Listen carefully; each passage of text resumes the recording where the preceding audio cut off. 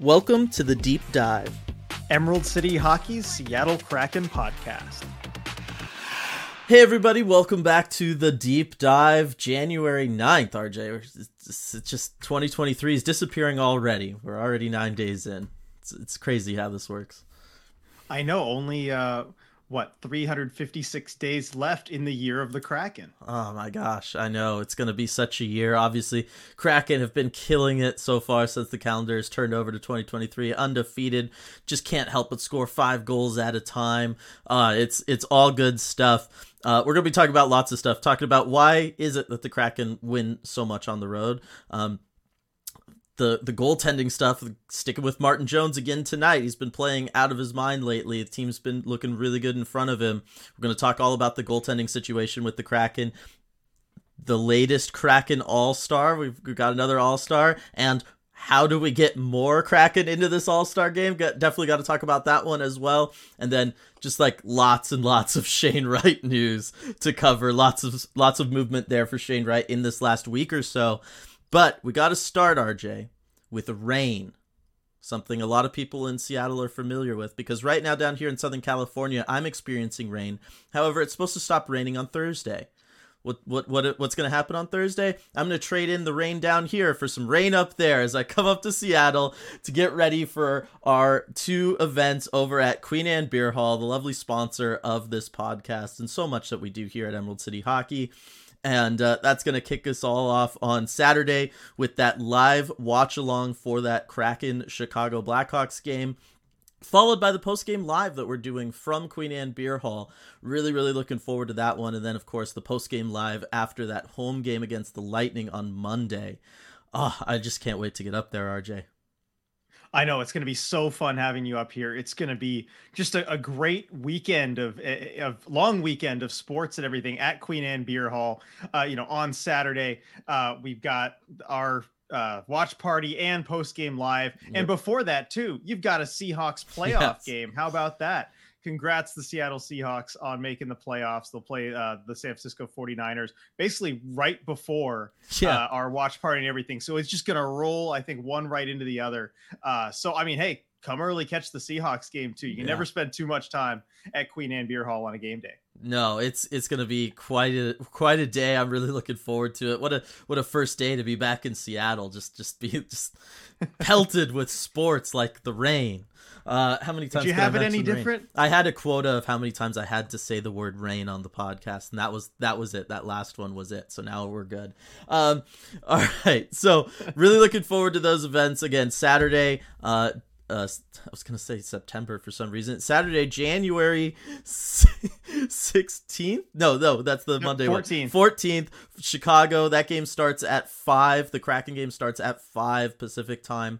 Watch along, followed by the post-game live from Queen Anne Beer Hall. And then Monday, that's a 1 o'clock game, RJ, at home against the Lightning. So post-game, don't have a definitive time for when that'll happen. It'll be whenever RJ and I can scramble over to the Queen Anne Beer Hall from CPA after the end of the game. So really looking forward to it. Hope to see lots and lots of friendly faces and ECH community members there, and I'm sure we will.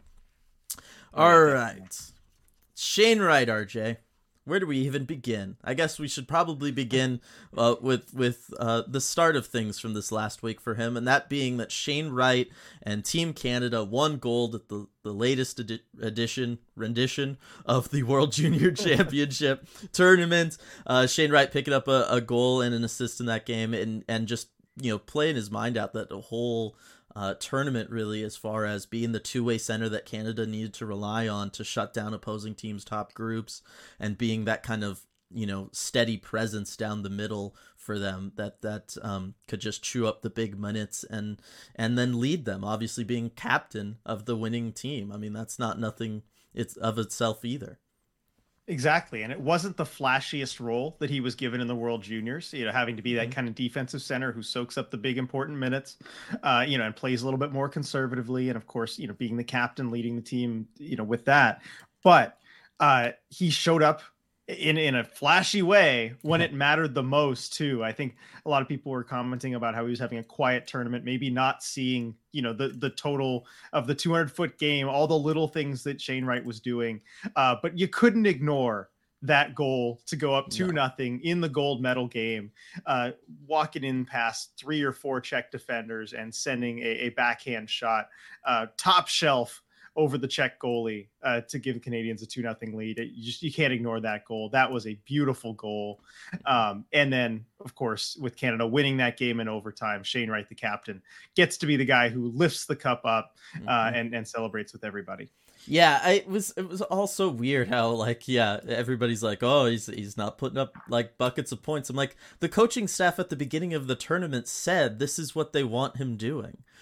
Like, they were like you're gonna focus, because originally they had Connor Bedard with him, and the whole idea was they were gonna let Bedard go, and Shane Wright would help out on defense and cover basically not just his own responsibilities but also Bedard's defensive responsibilities, so that Bedard could only focus on offense. Like, that was literally the plan going in, and then everybody seemed to forget that when Shane Wright, just didn't have like 1,000 points or something. I don't know. He still had a very respectable goal and point total, in my opinion.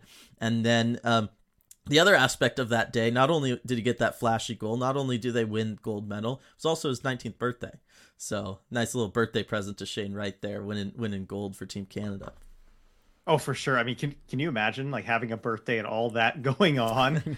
It's going to be hard to top just over his whole life, I would think.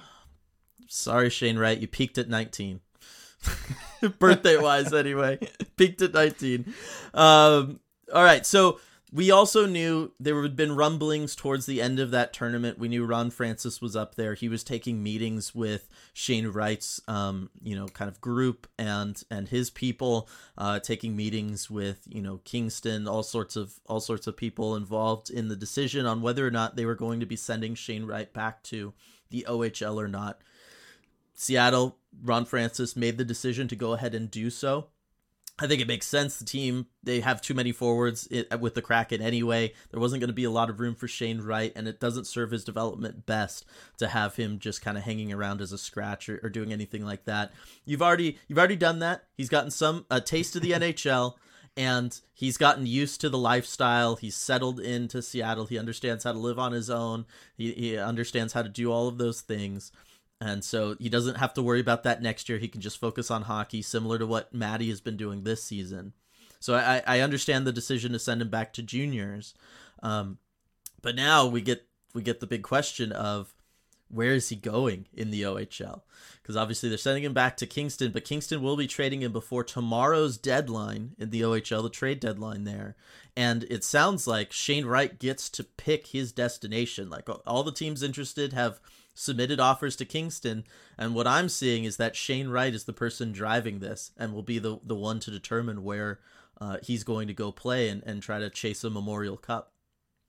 And I'm glad that's the case, because for so much of this season, Shane Wright has had very little say kind of in where he goes, what kind of ice time he gets, when he's playing, when he's not. I remember that healthy scratch conundrum, and we talked about, I think it was you who said on the podcast, like, the worst position in all this is Shane Wright, who, like, basically through no fault of his own, he doesn't get to control any of this. Yeah. So for him to kind of has some control over his destination in the OHL, I think that's going to be huge.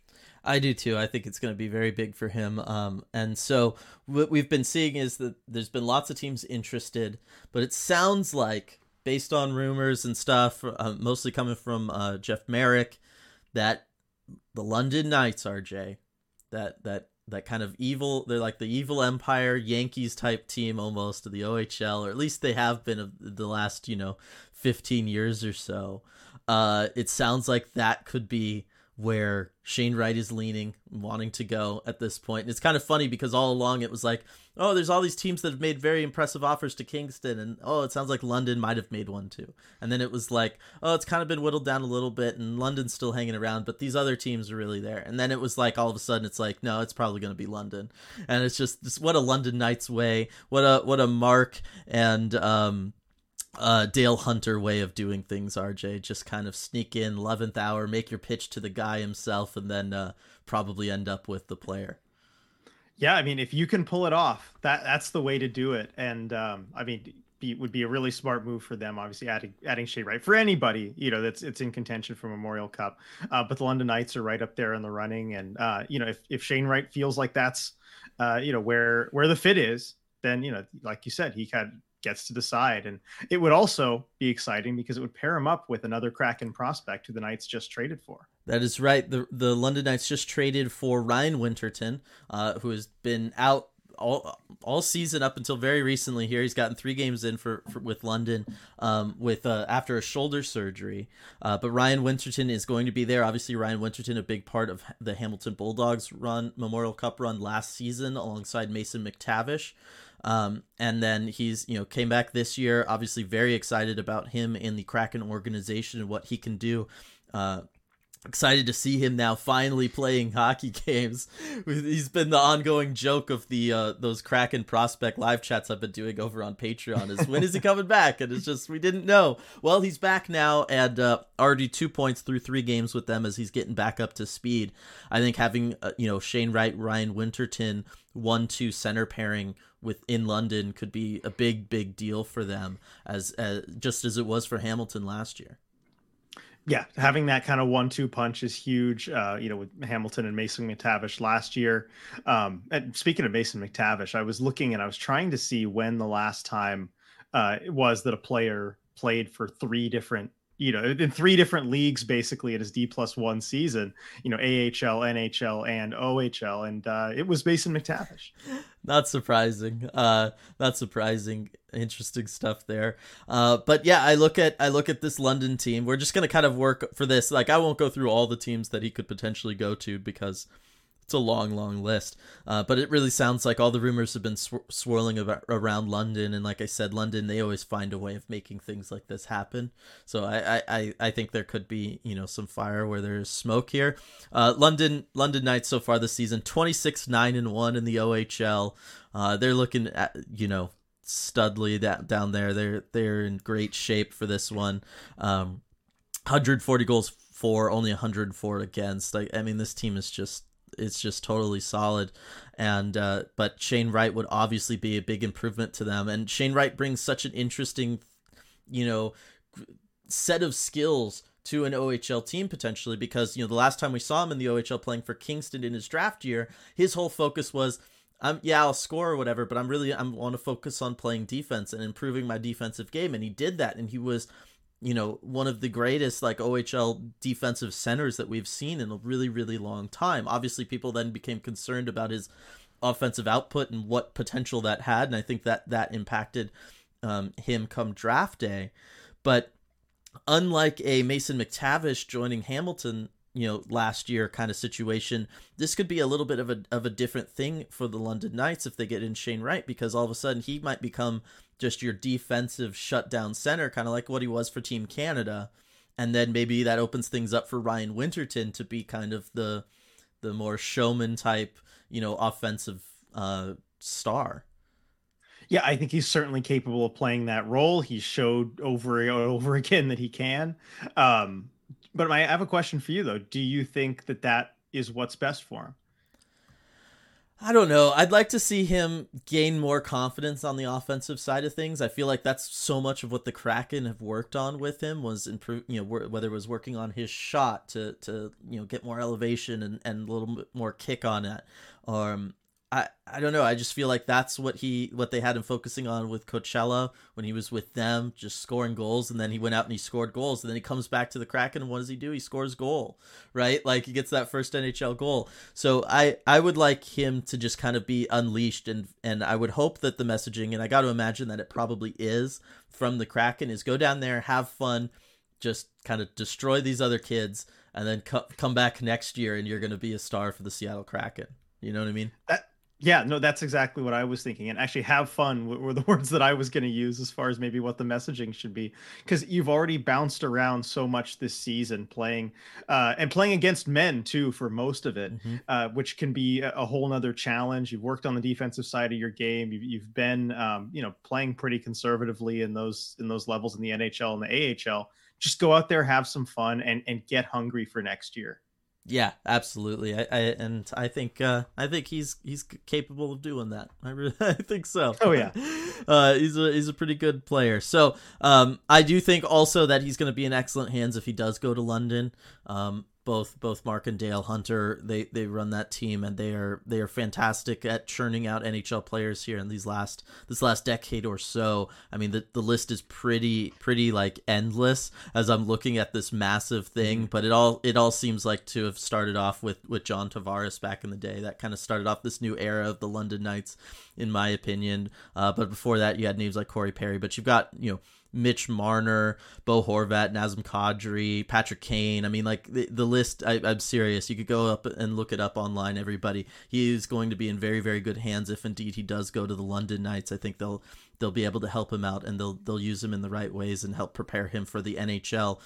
Although who do you think, in my opinion, RJ, is the biggest London Knight alumni to go on and play in the NHL? Because there's a very special name on here for me on this very long special list. Name for you. Yeah, okay. It's a defenseman. Of course it is. One of my favorite players of all time. Man, I think of that star-studded list of forwards. I tend not to think of defensemen with them. Yeah, because why would you think of guys like Jared Tenorti when you could be thinking of Matthew Tkachuk, just to throw out another big-time name for everybody here? I could go ahead and tell you. It's Dan Girardi. Go ahead and tell me. Dan Dan Girardi. Did not know he was a London Knight. Yes, was a London Knight back in the day for 31 games, kind of like a trade his last season in the OHL over the London Knights to help push them towards that 05 Memorial Cup run that they had with Corey Perry and everything against, I think that was the year against Crosby and Rimouski. That big time Memorial Cup way back then. But yeah, Dan Girardi, best jawline in NHL history. Just gotta, anytime I can mention him, I have to. Yeah, Dylan, a big Dan Girardi fan. He was Adam Larson before Adam Larson. For those of you, listeners of the podcast, that is how Dylan felt about Dan Girardi. Absolutely, I'm a big fan of those style guys for sure. So we started off talking about Shane Wright with the whole him winning gold, and not only does Shane Wright, being a member of the Kraken organization, winning gold, mean something to the Kraken as a whole, but there was another aspect of Canada winning that kind of played out for the Seattle Kraken this year, RJ. And I don't just mean Connor Bedard, kind of blowing past Jordan Eberle there on all those Team Canada records. That's right. And the World Juniors, they always have a ripple effect all throughout the hockey world whenever you get the result there. And that ripple effect certainly affected the Kraken in practice a couple days after the World Juniors ended, because it turns out there was a little friendly wager between Canadian World Junior legend Jordan Eberle and noted American Matty Beniers. Mm-hmm. And there was a bet about who would win in the World Juniors. Of course, Canada and the United States played against each other, and Canada came out on top. And as a result, Matty Beniers had to wear a Team Canada jersey for practice. And as odd as it looked, I've got to say, he wore it well. Well, I mean, Matty can wear anything well. I mean, we've all learned this by now, right? Like he just looks like a model more than any of them as they come in pre-game, and the Kraken PR team tweets us out some pictures and stuff. Like he's just got that look. It's that nice mix of kind of the rugged with his ability to always have the 5 o'clock shadow and that kind of strong face, but also like the kind eyes. It all just works and it all plays, RJ. It just does. That being said, it looked wrong. He should never be wearing a Team Canada jersey. That should be the first and last time he ever throws one of those things on. Yes, definitely. I mean, maybe he should go with the strategy that Eberle had talked about if he were to lose the bet. So Jordan Eberle was saying, yeah, if I lost the bet, I would try and bribe him so I didn't have to wear the USA jersey. But of course, Matty being I guess for that day, good Canadian boy, but good American boy, stood by the wager. He didn't try and bribe his way out of it. He wore the jersey. And I thought it was interesting too, because I looked at the jersey. It just was like, had the number nameplate, like, and the old, Canada, early, like late 90s logo. I'm like, where did he get this from? And the Hockey Hall of Fame actually answered that question. So that jersey, he wore a 1996 Canadian World Juniors jersey, previously unworn, lent from our staff at the archives located in the same building, because they happened to be in Toronto that day. Yep. So, and then of course, Matty, being the good kid that he is, donates his stick to the Hockey Hall of Fame upon returning the jersey, just to be added with it. So that's pretty cool. Yep, absolutely.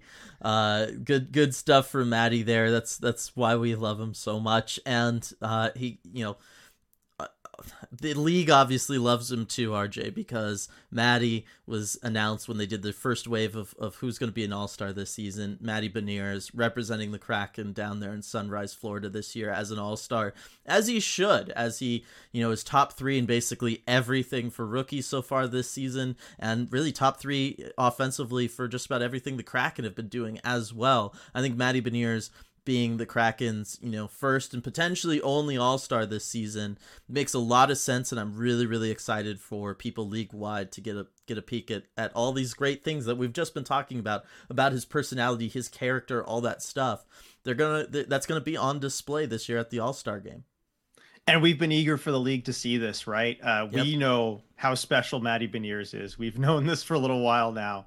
But I think, especially when you're on the West Coast, it can be difficult for the whole league to take notice, unless you're going and tearing up a Canadian road trip like he is right now. Yeah. But the All-Star game is another big way to do that. And I think it's going to be great for Matty Beniers. We talked about this, a few weeks ago when we were discussing, who might the Kraken's All-Star be and who would we pick? And I think we both agreed Matty Beniers, would be our choice for the reasons that you just mentioned. And I'm glad to see him actually get the nod. You never know when it's a rookie, because it is kind of rare for a rookie to go to the All-Star game. But I think, the selection people at the NHL understood what we understand. Yeah, absolutely. And it's going to be interesting because, a lot of times for fans and for certainly everything, the TV people, the TV media people, the skills competition, you and I have talked about how much we love that. We think that that's just like the best part about this whole thing. But there's a lot that people don't know goes on behind the scenes at the All-Star Games, such as the fact that they're basically in interviews for like a day straight going into the All-Star skills competition.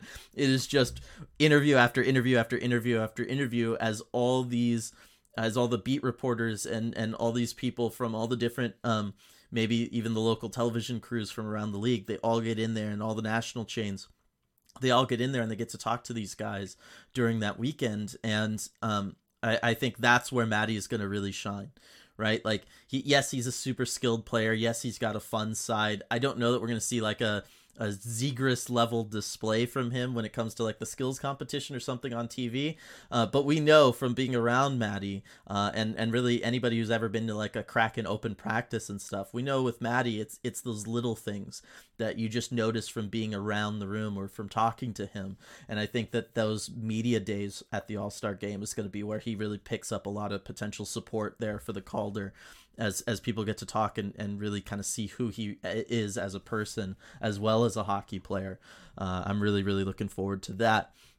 But RJ, it's great that Matty's going for all those reasons we've already talked about. I am excited to see what he could potentially pull out in like a skills shootout or something. I bet he can come up with something. He seems like a good creative guy. I don't want him to be the only member of the Seattle Kraken at the All-Star game, RJ.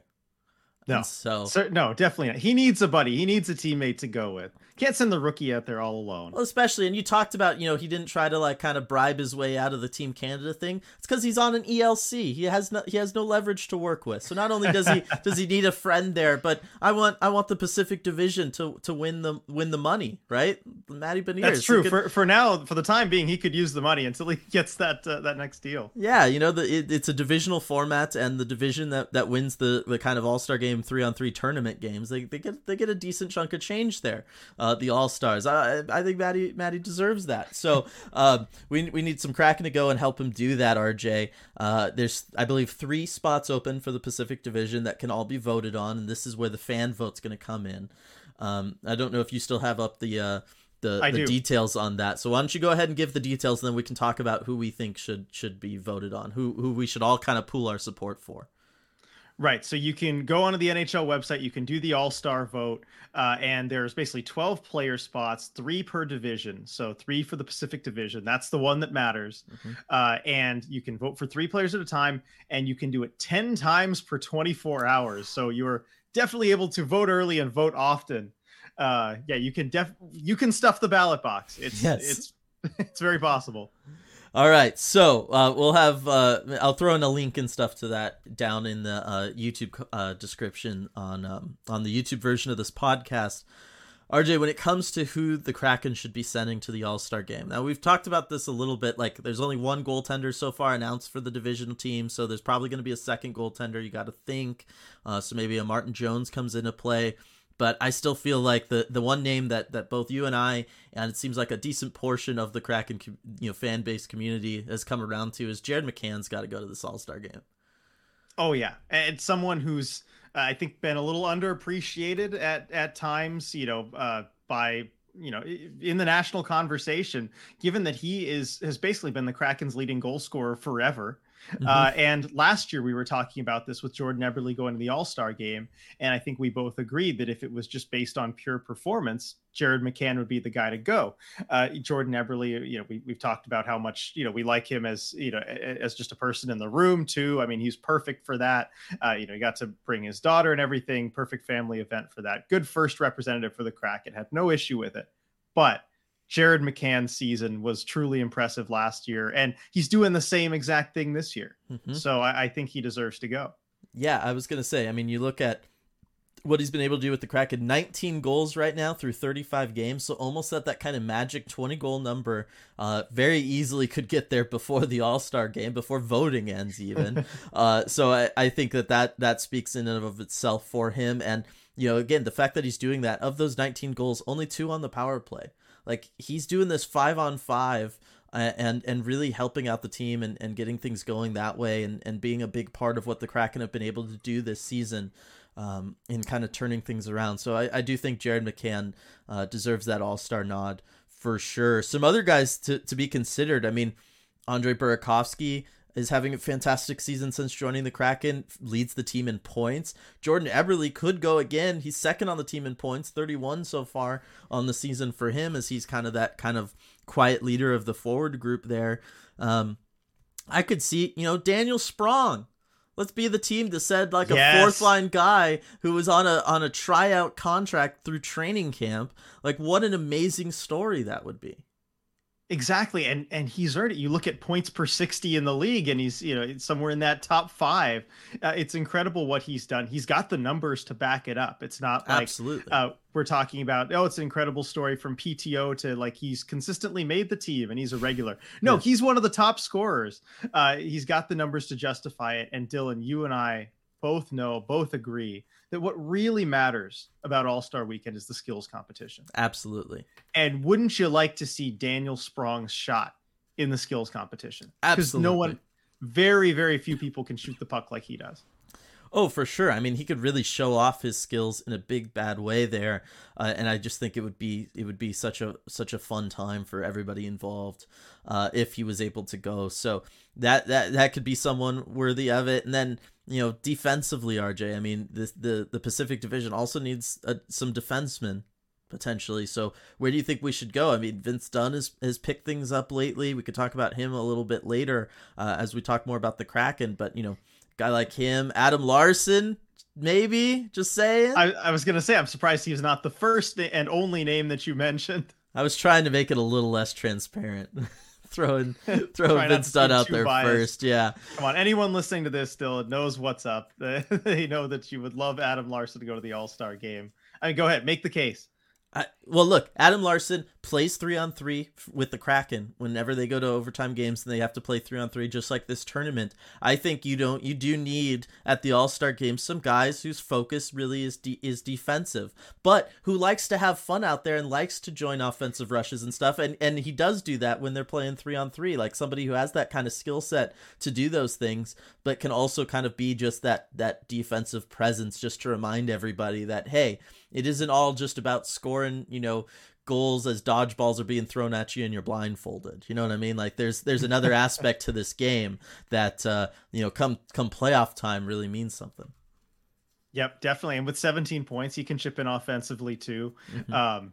And yeah, I mean, he can munch big minutes in that All-Star game too. Just put him out there the whole time. You know he can handle it. Right. And really, it's just because I would love to see what elaborate, um, scheme it would take just to try to basically trick him into going to the All-Star game too. Because I think that I don't know that he would be entirely on board with that, given as we've seen his levels of excitement for things such as, I don't know, like his 7-game point streak. Yeah, Adam, I really don't care about points, Larson. Going to this offensive showcase, I don't know that it's the best fit for him, Yeah. but deserving, I think so. Yeah, I wanted to bring this up. Do you think he ended his point streak on purpose out of spite, RJ? Because then he picked up a point one game after ending the point streak, just right back to it. You know what? You guys need to stop talking about this. I'm just not gonna pick up a point in this game. If anybody, Shut all of you up. He's put himself in the situation where if anybody would do it and we would believe it, it would be him. So Yep. so funny. All right, so we have lots of good options out there. The most important thing though is just to vote for Seattle Kraken to get some more guys into the All-Star game, because the bottom line is we've been a really good team this year, and we have been a story in the NHL, and I think especially on this latest road trip for them, they are starting to kind of change the narrative away from the, oh, look at what the Kraken are doing, isn't that cute? And oh, I wonder if that's sustainable. And oh, yeah, see, December was a little shaky. I guess they're not for real. Like, this would be a way of having multiple All-Stars there to show off, the skill set that they have, the personalities that we have on this team, all of that stuff. I think it would be a really, really good thing for Seattle, good thing for West Coast hockey, just to, again, remind everybody out there on the East Coast that, hey, we exist and we've got some really dope things going on in the NHL world out here in Seattle and on the West Coast. Yeah, definitely. And we know a lot of that too is driven by the fans. This is why the Kraken were given a Winter Classic so soon in their existence. We talked about this last week. It's the fans and what they bring. And thankfully, this All-Star vote, this is up to the fans. Right. I guess that's another thing we should talk about is I have no idea what the All-Star jerseys will look like.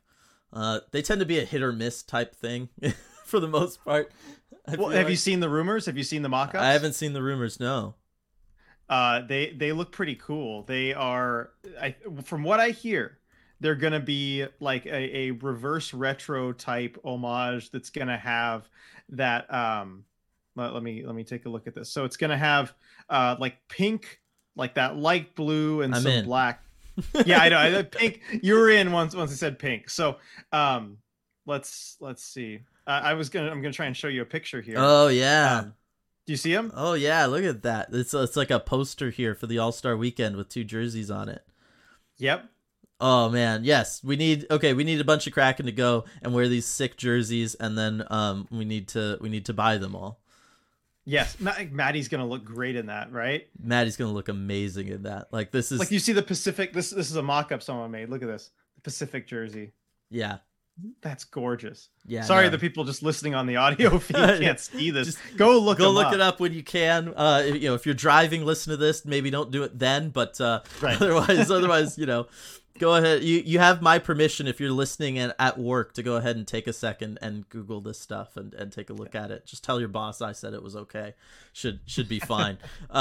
Yeah, no, these are really sick. So now it's, oh man, I already have a Matty jersey, but like, this would be, if you don't have a Matty jersey, this could be the time to get one. Just saying. Yeah. Just saying. All right. So now I'm like thrown, RJ. I'm so excited about those jerseys. Really good stuff. One name we floated around that was Martin Jones. And to kind of segue into talking about the Kraken and what they've been doing here this last week or so, Martin Jones has really just not given up control of the crease right now at all. You and I had kind of speculated. We thought, okay, they're riding the hot hand through last calendar week. Maybe today against Montreal, they would give him a little bit of a break so he could have a couple off days, because they have, they play both tonight against Montreal, tomorrow against Buffalo. Obviously Grubauer is going to have to come in for one of those games. You and I speculated maybe they would give him the extra 2 days rest before Buffalo. Not going to be the case. Martin Jones in the net tonight against Montreal's with the reports that we've seen. And they're just going to, Hackstall's just going to ride the hot hand with Martin Jones for as long as he can, I guess. Yeah, and it seems like Dave Hackstall is committed to this. Martin Jones, it's his net right now. And until he loses, I think that's probably going to be the case. Dave Hackstall did mention last week that he called wins the most important stat for a goalie, and he's impressed by the wins. So as long as those keep coming, then I think it's going to be Martin Jones's net. I think on this back-to-back decision, I mean, Grubauer is going to have to play against Buffalo, I would imagine. If they start Martin Jones both halves of this, I would really start to question that strategy, just, workload wise and being burnt out wise. But yeah, I think Hackstall may have been looking also at the matchups as well. Both goalies are historically good versus Montreal. Jones, I think, slightly better, but the career numbers versus Buffalo, Grubauer's got a 7-1-2 record, .953 save percentage, very, very good. Yeah. Jones 5-4-3, .896 save percentage. So in the past, it seems like Hackstall may have looked at those career splits on some of those decisions. So I get it, but yeah, it has been Martin Jones's net, and you look at just the numbers from him too. He's played, I think, about 75% of the Kraken's games so far this season. That's on pace for 61 games, which is right up there with the numbers from those Shark seasons when he was, you could argue, kind of in his prime. And I think they burnt him out. I'll just flat out say it, as someone who followed the Sharks very closely in that time and watched a lot of Martin Jones hockey. He was very good during those years during the regular season, but by the end of the season, and especially in the playoffs, he got burned out.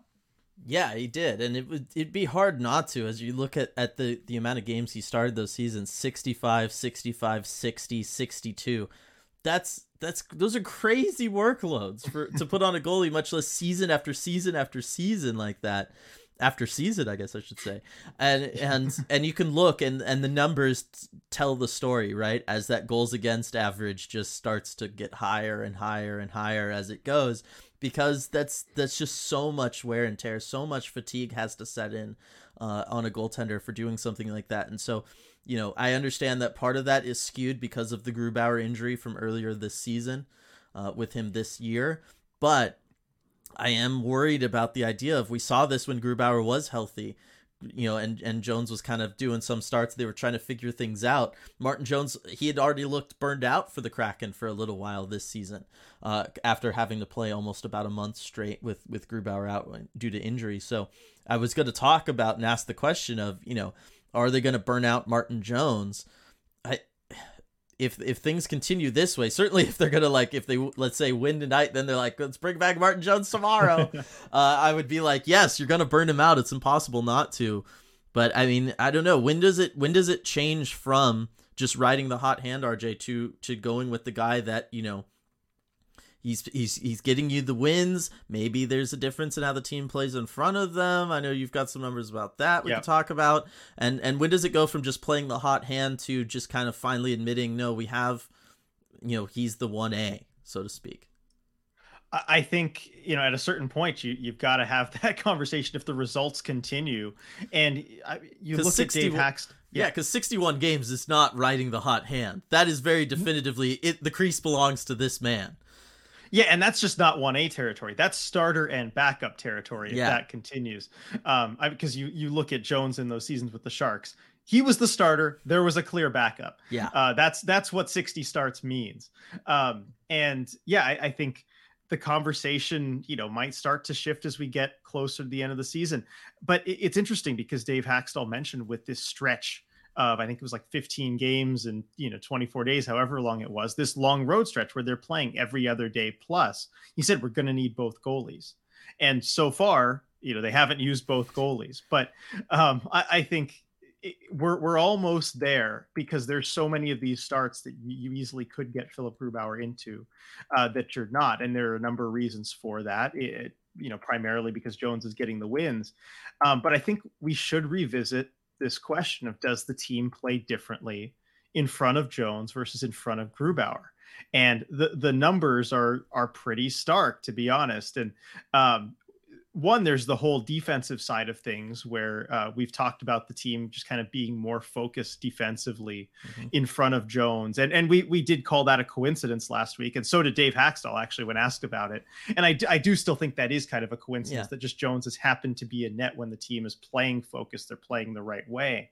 And we talked about the defensive side of that last week, but I think we should also address the offensive side of it and just the goal support. And this is the stat I want to talk about. And goal support basically means how many goals that a team scores when a certain goalie is in net. So looking at goal support across the league, Martin Jones, and I'm going to do this per 60, so per 60 minutes of play, gets 3.99 goals of goal support per 60 minutes. So that's about 4 goals a game that the Kraken score when Martin Jones is in net. And that's on average. Yeah. That's the average game. That's so, often it can be much higher. Yeah, that would be pretty hard to have. It'd be pretty hard not to have a ton of wins pile up when you're getting that kind of support. Yeah, no, that basically means on average, you can allow 3 goals, which is going to be more than you'd like to, and win the game still most nights. So I looked at where that ranked within the league. That is second place. Out of all qualified goal, I did minimum 10 games because there's goalies that played 1 game and their team scored 7. But I did minimum 10 games. That ranks second out of 65 qualified goalies in the NHL. Yeah. Now Philip Grubauer, on the other hand, 2.42 goals of goal support per game. So you've got to allow basically 2 or less. Which is, can be pretty hard to do, and a far cry from the 4 goals of goal support for Martin Jones. So as for where that ranks 58th out of 65 NHL goalies this season. It's so stark. Why do you think this is happening, Dylan? I have no idea. Like it doesn't make any sense. I can't imagine that the team, you know what I mean? Like that the team really, because I've seen people like kind of talk about this before, and they've brought up the idea of like, maybe Philip Grubauer isn't like nice to the defense or nice to the guys in front of him. He throws them under the bus or something. And I don't think so. I don't remember ever Philip Grubauer doing something like that. I doubt, Martin Jones is out there buying them all like Rolexes after every game, either winning over all their support. Like, I honestly think they both seem like really just solid teammate guys. I don't think that there's anything going on suspicious there. It's really odd to me. And again, some of this gets thrown because the Kraken, Grubauer was hurt kind of through some of that stretch when the Kraken were just playing lights out. But at some point you do have to ask that question. And I just have zero theory as to what it could be. Like, because it doesn't make sense. This is the same group in front of them. It's not like, some forward has been out and that's kind of messed with it. Like, this is the same exact group of guys. Normally I would say, like, if this was somebody else who was more well known for it, I'd say, well, maybe, one goaltender is a much better player of the puck, so the defense can stay up more, and maybe he can help them break out of the zone with a long stretch pass or something like that. But it's not like Martin Jones is known for puck handling. You know what I mean? Neither of them are. Yeah, where he could like go and help them contribute offensively or allow the defense to change what they're doing. So I have no idea. I still have to go with the coincidence answer, as unsatisfying as that might feel, because just look at the numbers. How can that be a coincidence? But you've gotten the Kraken watching all the games. Mm-hmm. You can tell when they're playing their game, when they're on their game, and when they're not. And it kind of had this cycle of they were on this really great run where everything was going right. And then maybe they got a little bit complacent, got a little bit lazy, thought that they could, play a certain way, and it ended up not working. And it happened to coincide right then with when Grubauer came back from injury. Right. And Jones was starting to get burned out too, because Jones caught a few of those games as well. Right. And then, then Grubauer's there. And then with this win streak, you have Martin Jones in net. Just you catch the last bad game, the worst game against Edmonton, where Grubauer gets the start. Everyone plays terribly. Yes. And they play terribly in front of Jones. They keep allowing goals in front of Jones. But then the next game, like, okay, well, Martin Jones has to start, right? You can't start Grubauer. And then the effect of being embarrassed kicks in, and they go on this run and they just keep winning. And I think the way that they've been playing, you put Grubauer in net, they win these games too. Yeah, I can't imagine that it's any different. I mean, you look at their save percentages. Martin Jones slightly better, 8.91 versus 8.81 for Grubauer. I mean, those are both bad save percentages. It's not like one of these guys is dramatically outplaying the other. Those are just both bad. They have the same amount, basically right in line with each other as far as quality start percentage. About half the time they give you a quality start. Like, again, it's not, you could make the argument really with both of them that both of them need to be playing better. It's just that Martin Jones has been getting the cover of having basically 4 goals a game scored in front of him. It's crazy. Yep. It is. When we picked out this segment to talk about this, I was trying to think of like a definitive takeaway here or something we could kind of close it out with. I still don't understand. Yeah, no, the takeaway is just that, yes, one goaltender is getting, almost twice as many goals scored in front of him as the other. So, yeah, of course, he's going to find more wins than the other guy. Like, it would just be hard not to. And it's the kind of thing, too, where if you ask the players, if you got an honest answer from the players, I think sometimes in situations they might play differently in front of a goalie, but generally that's defensively. Right. Like, okay, we think he's going to stop these kind of shots. We can keep things to the outside. All of that has nothing to do with how many goals you're going to score. No. Like, yeah, this guy in net, like, we maybe are feel a little shakier about him. We're going to just go and try and score more goals. Like, that doesn't work that way. No, it doesn't. It doesn't. You're always trying to score goals. Right. And it's not like, having Martin Jones, it's not like he's drawing penalties and giving the Kraken more power play opportunities and they're taking advantage of that or something. Like, there's nothing to it that makes any sense whatsoever other than, at the end of the day, I guess we're just talking about small sample sizes of 25 starts for Jones, 12 for Grubauer. If they both played 100 starts each, do we see those numbers kind of start to come more in line with each other? I don't know, but I don't remember ever seeing such a stark contrast on the same team like that before, like ever. Yeah, I don't either. And there's one thing I'm trying to look this up that I remember was about how at 5-on-5, like Grubauer's numbers are actually better, but Jones on the PK does a lot better. And I'm trying to see if I can find this on Money Puck. Okay, I can't find it. But anyway, just something to consider. Yeah, I saw the same thing, and that is interesting, especially with the Kraken's overall issues on, say, the penalty kill. Like, maybe that helps out. But again, that doesn't explain the goal support. Goal support. Like, no, it doesn't. Because at the end of the day, the goal support is the thing that's determining these games. It's not the goaltending when both guys' save percentage is below 900.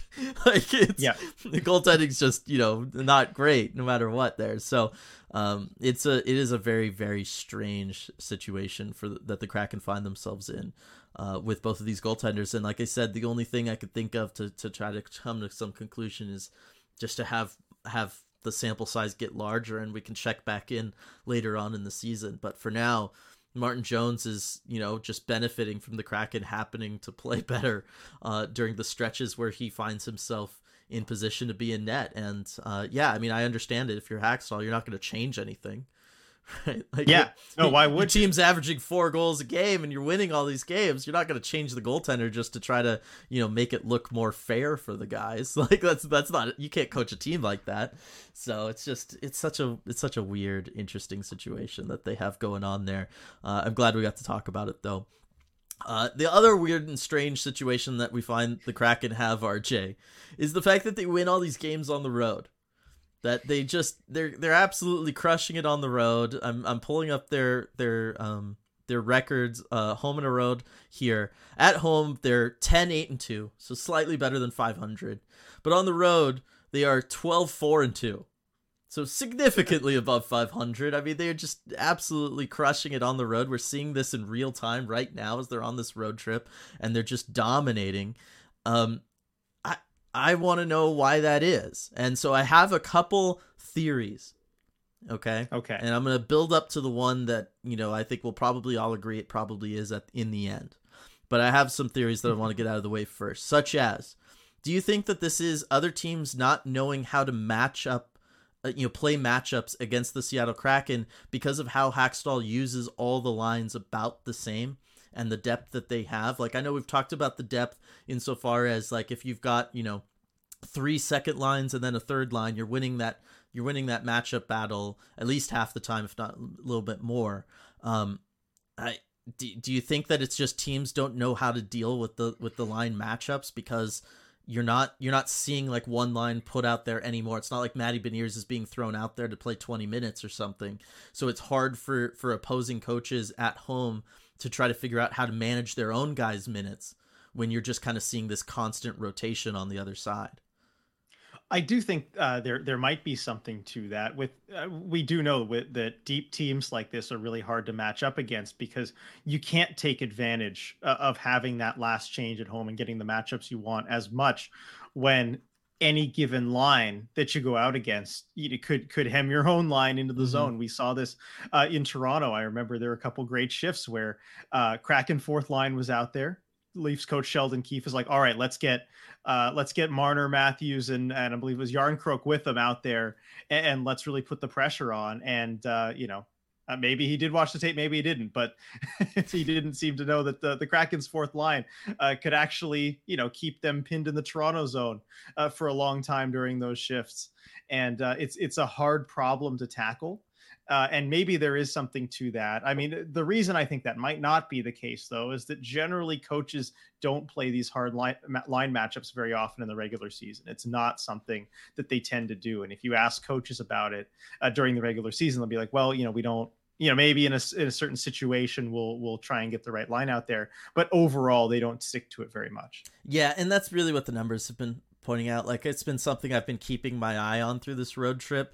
Was just trying to see if opposing teams were ending up with, say, a star player not playing as many minutes as you'd think they would just because of maybe them trying to match up. And I haven't really noticed anything out of the ordinary for other teams, but I could certainly see it being at least a psychological issue that coaches have to go through on the other side as they go through it. The other thing that we've talked about just a little bit, RJ, but I want to talk about it more now, is just when you're on the road, you tend to be playing every other day. Right? They tend not to put these teams, the NHL doesn't put these teams in situations where you're going to be on road trips and have multiple days off in between while you're on the road, just because they know you don't have your practice facility. Guys are having to stay in a hotel. Like, it just doesn't really make sense. And so it's really easy when you're playing every other day and it's all fairly regular to just find yourself getting into the rhythm of that and being able to have things be, if you're anybody built around routine, which a lot of professional athletes are people who thrive on routine. That's partly why they get to the level that they get to, because that's what your job is, you wake up, you work out, you go practice, all that kind of stuff every day. Is just, this is a team where all these guys thrive on routine, and being on the road lends itself better to having routines than being at home. It does. And if you ask the players, they like getting in those routines. We talked to Jordan Eberle about it after coming back from that longer holiday break and talking about the road trip coming up. And he said that he was, kind of happy they were going to get into that routine of playing again. And it bears itself out in the numbers, although it is a limited sample size. When the Kraken have had a break longer than 3 days, they've lost the first game coming back every single time. In franchise history, I think there were 4 times that's happened. And so it does seem to affect the Kraken maybe more than other teams. But this is a team that likes to get into a rhythm. And so I could see that being part of it. Yeah. And so that begs the question, RJ, how do you make at home more routine based, and how do you make it feel like a road trip? I mean, are we saying that the solution for the Kraken at home is for everybody to start living in hotel rooms away from their family, and they have to get up at X time every day? Maybe they have a curfew, maybe they got to share some rooms together, right? And we just try to recreate this whole road trip vibe just through the whole season. Teams have done that in the past. I've seen, I forget, I don't know if it was hockey or another team, but they're like, when they've done so well on the road, I've seen that where they've just like we're gonna do the road thing at home just for a little bit. Usually, like in the playoffs, I'm trying to remember the specific instance I remember that from. But maybe if things get drastic enough, it's something you go to. But I say let the players see their families for now. Yeah, no, it might be a little extreme, but it is something to consider. And yeah, maybe if the Kraken do find themselves in the playoffs, maybe that is something you gotta consider if that's the way your team has been playing all season long, and you can kind of rely on that. And then finally, RJ, I think this is probably the solution. It kind of factors in the last thing we talked about of the routine. Okay. One of those routines we know for the Kraken on these road trips, a surprisingly large number of individuals involved do, is play Mario Kart. Yes, I like where you're going with this. I'm guessing, they all play Mario Kart on the plane after the games. They're traveling around. It's nice in the hotel rooms. You can all link up, play Mario Karts on all your Switch. Probably not doing that at home when guys are spending times with their families. You know what I mean? It's not going to be as easy to find time to be like, hey, sorry, I know I haven't seen you kids in a couple days, but I've got to go play this Mario Kart tournament because otherwise, I'm just not going to perform well. And that's got to be a tough sell to families. But I do think that there is something to the kind of cool down, and I've been practicing Mario Kart since I got it for Christmas. It's very routine, rhythm based. You find yourself getting into a certain headspace and zone where you're working and you're thinking, but it's in a more relaxed kind of way, and it does help you unwind a lot. I'm wondering if they're just not playing enough video games when they're at home. I love this theory, and the one that I came up with, because we were talking about, why are they better on the road, and it was pretty similar to this, just that they're not having enough fun at home, and this was part of it. I felt like, as someone who goes to basically everything the team does at home, I felt like all the most fun stuff this season has been all the teams on the road. And I'm like, why am I not there to cover that? Whether it's the Mario Kart thing, whether it's Beniers wearing the Canada jersey and that fun little bet, it all seemed to happen on the road this season. And maybe there's something to that, but I really like the Mario Kart zeroing in on that part of it, because what better to kind of get that competitive juices flowing, but also in a way where you're focused and you're thinking. This is the focus that Dave Haxtell talks about the team needing defensively, right? And they've been playing that focused hockey a lot more on the road. Maybe Mario Kart is the reason. It's the only thing that it can be, because I wouldn't have said this originally if we didn't get so many details from Morgan Geekie about how many guys are involved in this. Right. And that it's now like bleeding over into the media that does travel with them and stuff. And so that's the thing that kind of makes me go like, maybe there is something here that we're not paying close enough attention to, because I don't know. I just think that there is something to that. I'm trying to look at now with, say, a Matty Beniers home and road split. And yeah, on the road, Matty Beniers, 18 games, 10 goals, 19 points. On the road. At home, 20 games, only 4 goals and 11 points. Right? Like, you got these guys, they are performing better on the road, and I think that's because Matty Beniers comes back to Seattle. All these guys spend time, wives and kids. Matty Beniers, he's just stuck playing Mario Kart by himself. That's what it is. You know what? Wow. I mean, well, that is something to think about. What other podcast would give you that explanation for the home road split for the Kraken? I don't know. Let's try one other player. Give me any other player on the Kraken roster that we think plays Mario Kart. RJ, let's see their splits home and road. Well, we know Borgen does. He likes the. Yeah, but he might be the only person playing with Matty at home, so we can't. Oh, okay. Somebody who would not be playing. All right. Let's see who's got a family. Dude, I think we know that Carson Soucy plays. He was one of the ones that Geekie mentioned, right? I'm trying to think of a forward because it's easier to just get like point production. Right. So, I mean, we could go Morgan Geekie himself, I guess. Yeah. Although I feel like he'd be playing a lot at home. I don't know. Yeah, he's 7 You got to be both always up on your games. skills. You can't be lagging at any point to be as good as Geekie is. No. Were there any other forwards that were mentioned? I don't know. I remember Adam Larson being a sore loser. And look, Adam Larson on the road, 11 points in 18 games. At home, only 6 points in 20 games. It's a Mario Kart effect.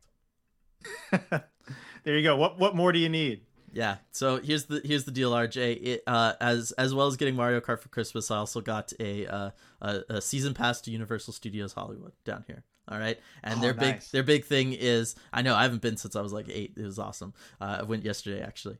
And one of the big things, and part of why I got the pass, was because they're bringing Super Mario World to Universal Studios. They've had one over in Japan for a couple of years. It's coming in February 17th. It opens up. Really excited for it. And when I was there yesterday looking at all the merchandise, a lot of Mario Kart merch. And so what I'm thinking is maybe before I come up at the end of this week, I go back, buy up a bunch of Mario Kart merch, and then give it out to all the members of the Seattle Kraken so that they can wear it, at home while they're working out, all that stuff, and try to see if some of that can seep in and kind of get them to that same level of focus.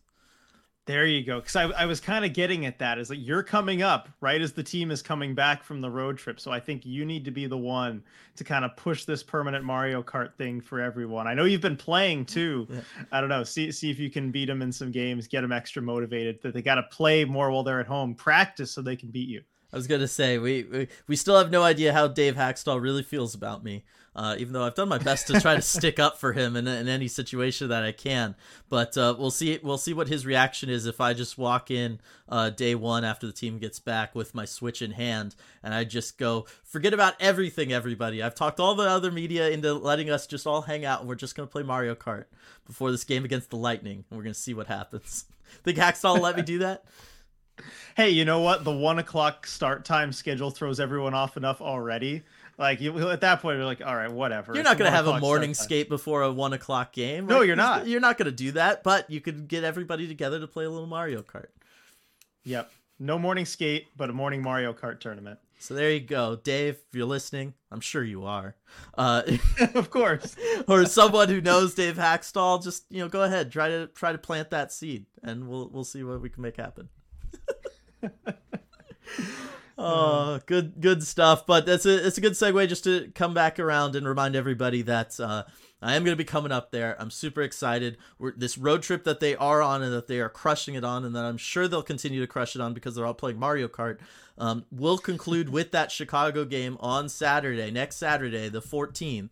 Where we will all be at Queen Anne Beer Hall watching that game together, having the post-game live together. It's going to be a lot of fun. The post-game live, we are going to try to stream it out to everybody as well. So if you can't make it in person for the post-game, it should be on stream as normal, working out how we're going to be, deal with the fielding of questions in person versus also getting some questions and comments from the live chat as well. I have a couple ideas in mind for how we're going to do it. It might just be a trial and error thing the day of, though, so bear with us if that's the way it goes. But I think we're all going to be excited nonetheless about it, and then we'll see if what happens with that game, and then them coming back home. Should be interesting. Oh yeah, for sure. And looking forward to it. Looking forward to you coming up here, and looking forward to seeing everybody at Queen Anne Beer Hall. I'm looking forward to just having nonstop rain for a while, just to bring the podcast around full circle. There you go. I mentioned water falling from the sky one whole time more than my quota. That's how good I am. Overachieving as always, Dylan. Absolutely. All right, everybody. Thanks so much for joining us for this episode of The Deep Dive. We will see you all next time. Hey everyone, before we go, we just wanted to give a quick shout out to all of our awesome patrons over at patreon.com/Emerald City Hockey, especially our Terror of the Deep patrons: Absurdly Sane, Alex, Austin, Brian, Coop, Daryl, Duthin, Eli, Gaby, Gary, Harry Legionary, Jay, Joey, Joni, Joshua, Kitty B. Kraken, Leanne, Maya, Michelle, Paige, Paul, Rebecca, Scott, Sean, Striatic, Tasty Kobold, Tank Commander Ty, Tyler, and Wendy. Thank you so much for making all this possible. We really appreciate your support.